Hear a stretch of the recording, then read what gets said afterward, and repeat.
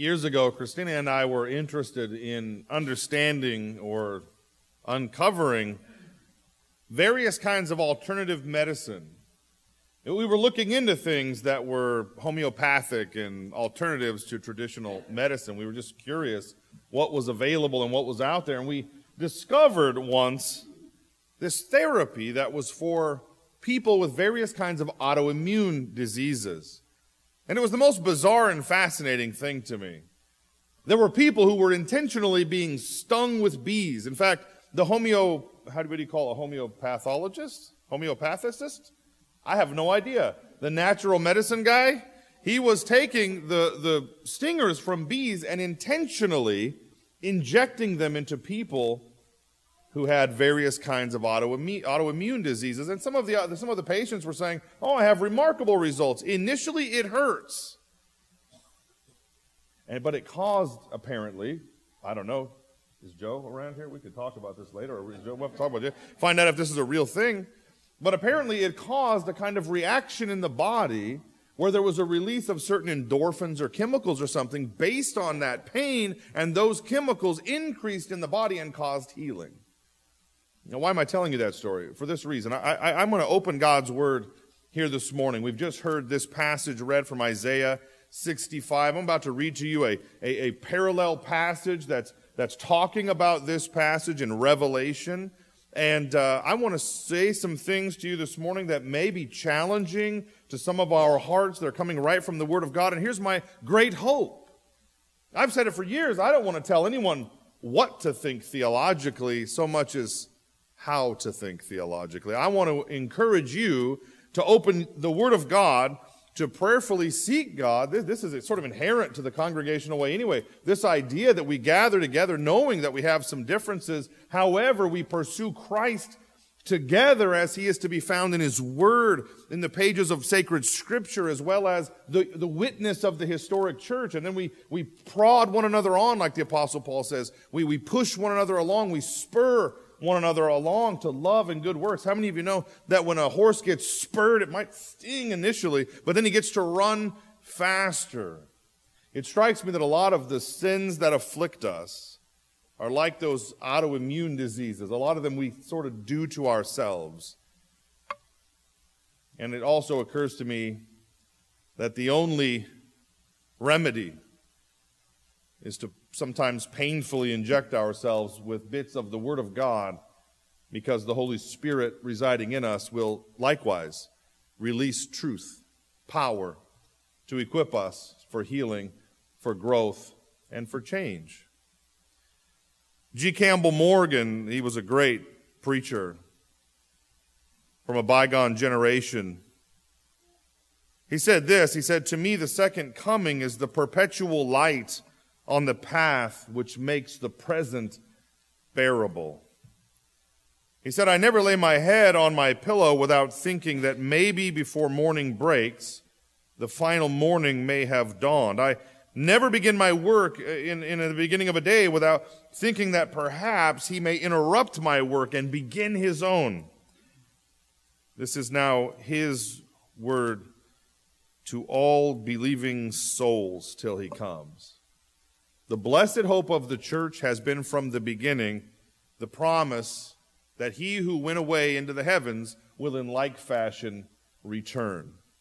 Now, for me, a lot of the talk about second coming, end times, it feels so much like an abstraction to me that I've struggled to really spend a lot of time in those passages of Scripture over the years. But more and more, the longer I walk with the Lord, maybe it's because, like the end of my time, it seems to be now at least on the distant horizon. And now I seem to be more willing, more wanting, more anxious to invest into understanding or thinking about what is there for today, like G. Campbell Morgan said, that I can reach into the future and pull back to give me hope in the present. Now, this passage is pointing to the millennial reign of Christ. I am a student of church culture, and I greatly suspect not more than 5% of you know what the millennial reign of Christ is. Raise your hand if this is yes, you BSF people, of course. And so the millennial reign of Christ, okay? This passage is pointing to a time, now I'm going to give you the snapshot, This passage is pointing to a time, according to the biblical timeline of the history of humanity, if you will. And for the few theologians in the house, I'm presupposing a premillennial perspective on eschatology. To which most of you are like, can you come back to English? So this is real simple, okay? When we look at Bible passages referring to the second coming, there are multiple ways to view them because none of us have been there yet. And because various threads of Christianity have different sort of starting points theologically in terms of how they're going to view the Bible.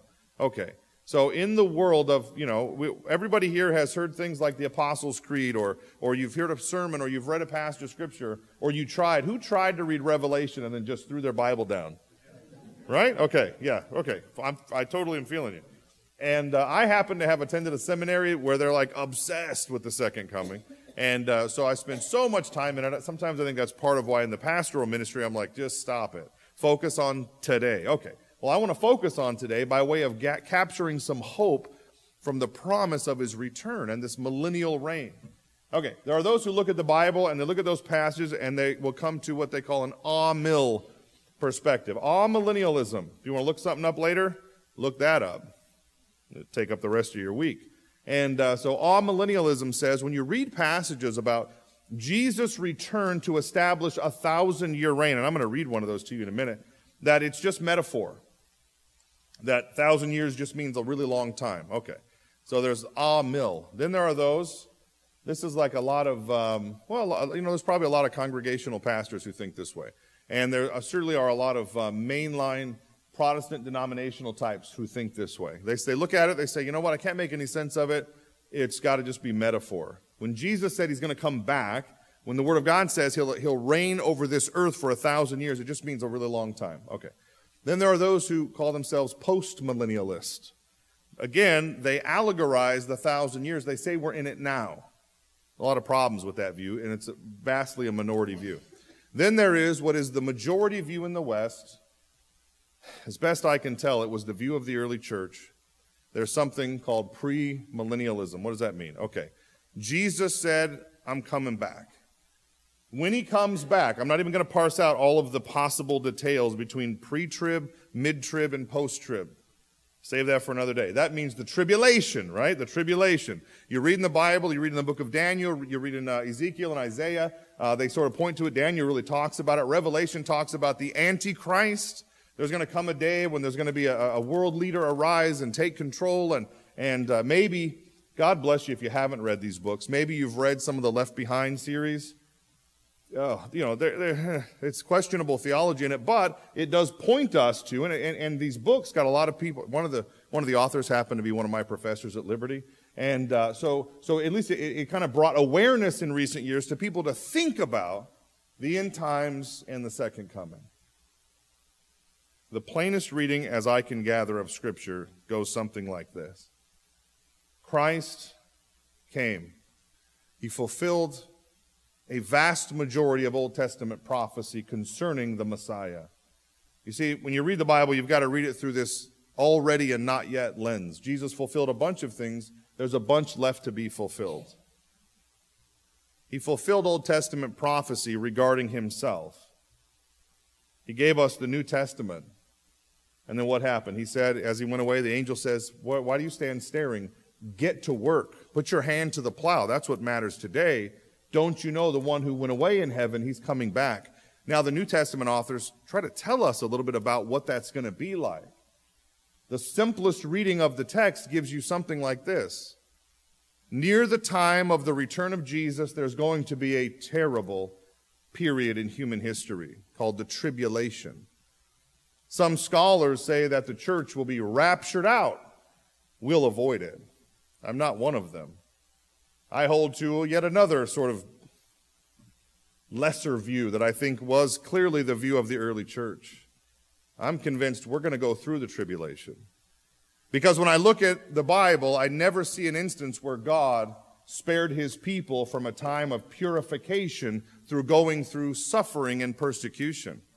Dare I say to you, and it's a self-indictment, that among the reasons why our Christianity is so often lacking in fervor, in faith, and in fire is because of a lack of pressure upon it. I don't see any instance in the history of the church where God spared his church from persecution. Rather, like Tertullian said, the early church father, the blood of the martyrs was the seed of the church. Now, maybe, I hope I'm wrong on this. Maybe 7 years before Jesus comes back, the church gets raptured out. Hey, I'm cool with that. Doesn't appear to be the case. The early church didn't think that way. In fact, that theology wasn't invented until the 1800s, largely because of a man named J.N. Darby, and then popularized by C.I. Scofield in his study Bible, which was put out in about 1917. So that's the biblical timeline of human history.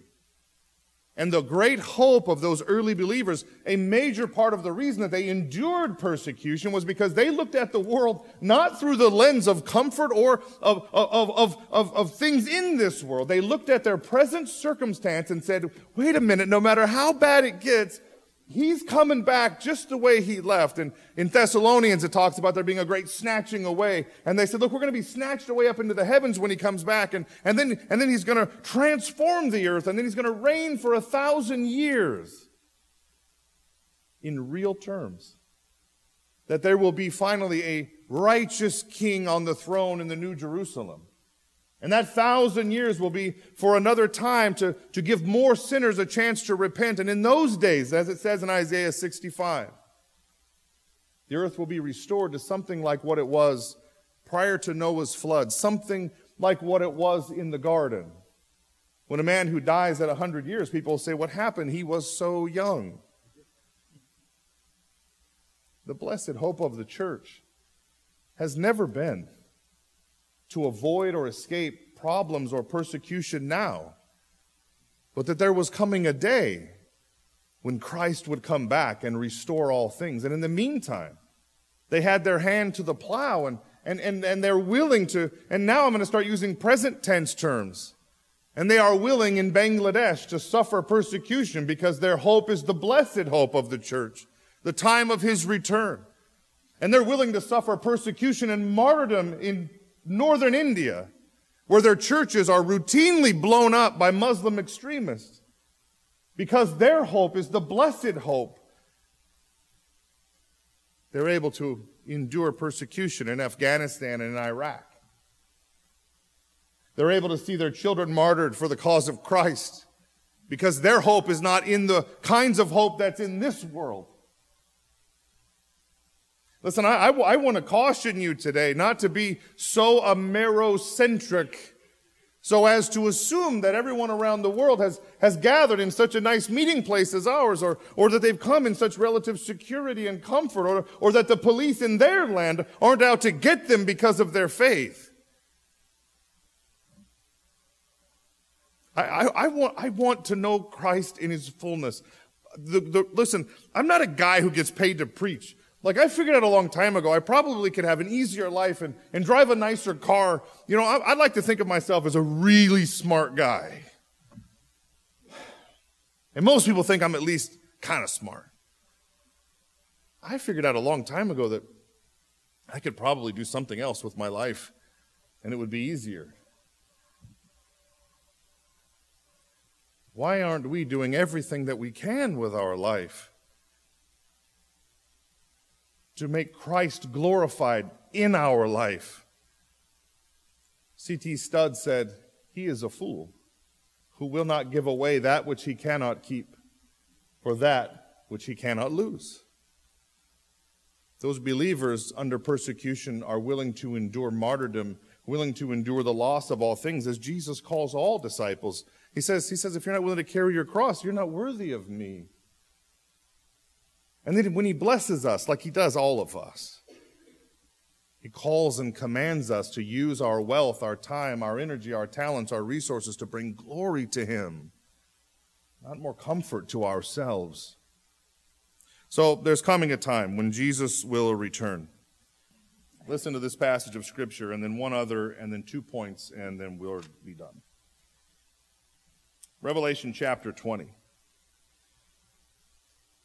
when you read beginning in about verse 5, the end of verse 4, they came to life and reigned with Christ 1,000 years. This is talking about the resurrection of the dead. So there's coming a time when Christ will return. Thessalonians says with a great trumpet and a great shout, and the dead in Christ will be resurrected.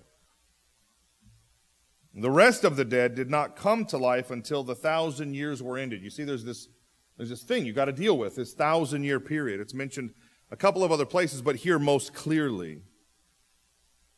It looks like the dead in Christ are raised, and there's this 1,000-year period, and then at the end of that, those who fell away, who fell asleep, the Bible says, without the Lord, then they're going to be resurrected too. And it says, then there's going to be the great white throne judgment. That's where believers are going to be judged for their activity in this world. And it appears as though there's even some kind of reward. We'll be rewarded according to our faithfulness. So what does that mean? I don't know what that means. I figure for me, it's like if I'm just in heaven, great.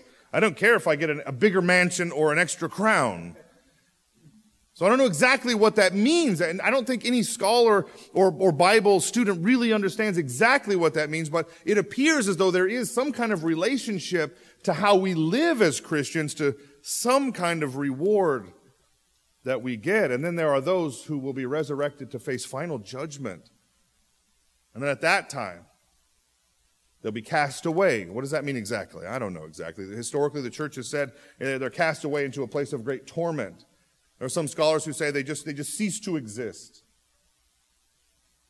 In Daniel chapter 7, the Bible says here, Daniel speaking, I saw in the night vision, and behold, one like the Son of Man came with the clouds of heaven, and came to the Ancient of Days, and they brought him near before him. He came to God, the Ancient of Days. And there was given him dominion and glory and a kingdom that all people, nations, and languages should serve him. I'm going to share with you 2 points. His dominion is an everlasting dominion. His kingdom shall never be destroyed. There's coming a day of this 1,000-year reign where Christ will show us what it looks like to have a righteous king on the throne in Jerusalem ruling over all the earth. Won't that be its change from what exists on this planet, in our own land and everywhere else, where men rule for power, for pleasure, for dominion? His dominion is an everlasting dominion. And my question for you today is, since his reign will be perfected and unending in the millennium and then ushering in eternity, should it not be currently perfecting in us? I want to suggest to you today that there is a crisis of simple faith afoot in the churches. A crisis of simple faith, and I think it's twofold. On the one hand, there are those who want a faith that's so simple that it's too simple to be consistent with what God has called us to be and to be becoming in Christ. There are those who want so simple a faith so as to inadvertently nullify faith. What do they say? Just be kind. Just be nice. What do they say? The God I serve wouldn't have standards. Anything goes. Just accept whatever it is. That's how you're nice. In fact, it occurs to me that there is a kind of false religion afoot in the body of Christ today, far too common in congregational churches and other churches, in all churches, amidst the sort of American Christian melee, where the goal is just not to offend anyone. It wants love with no foundation of truth. It wants a tree of spiritual fruit. But that tree is not to be rooted in the Word of God, but in the soil of not offending anybody. Frankly, I find the culture of non-offense very offensive. Faith that is interested only in kindness and not having that kindness rooted in truth, I would suggest is no faith at all. It's not all up for grabs. The spiritual fruit spoken of in the Bible is love and joy and peace and patience and kindness, goodness and faithfulness. Faithfulness to what? Faithfulness to the Word of God.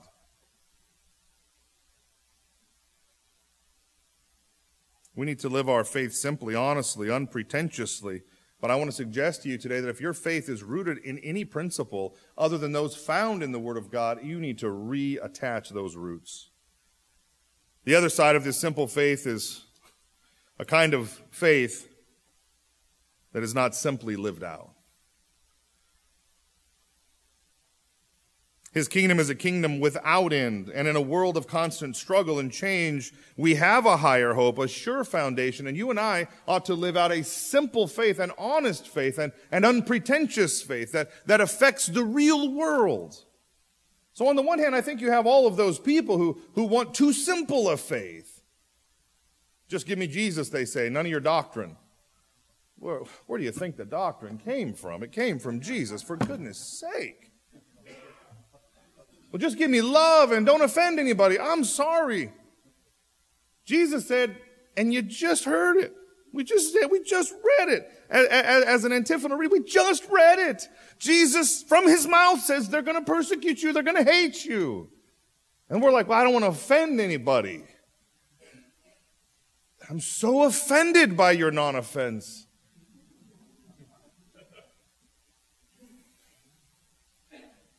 His kingdom is a kingdom without end. And in a world of constant struggle and change, we have a higher hope, a promise that the one who has given us new life he not only went away, but he's going to come back and he's going to establish a perfect reign. And heaven isn't just about where you go between this life and his coming. The ultimate heaven, eternity, where the streets are paved with gold, is after he returns.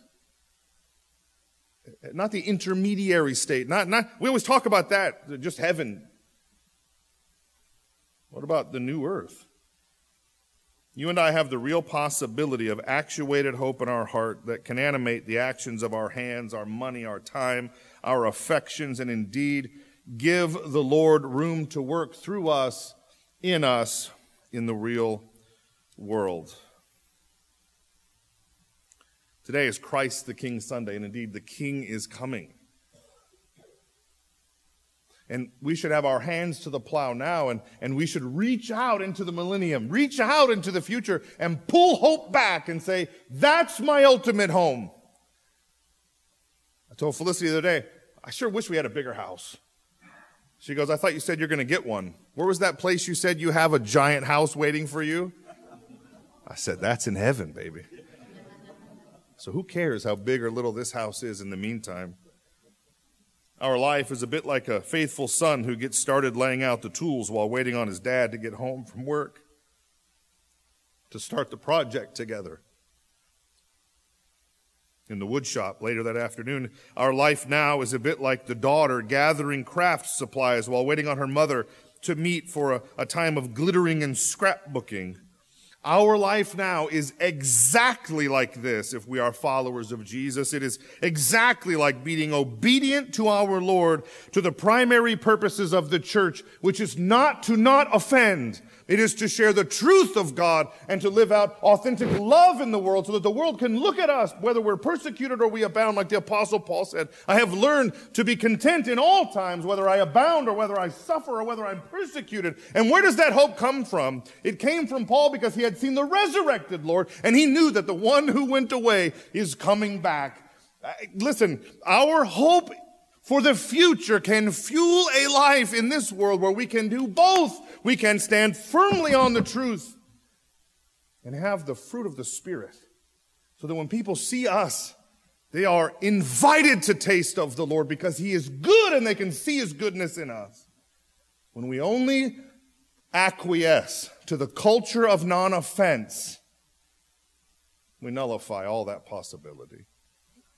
Won't you today join me in pressing in closer to his face, which we shall one day see in real time, touchable, visible before our own very eyes. Amen.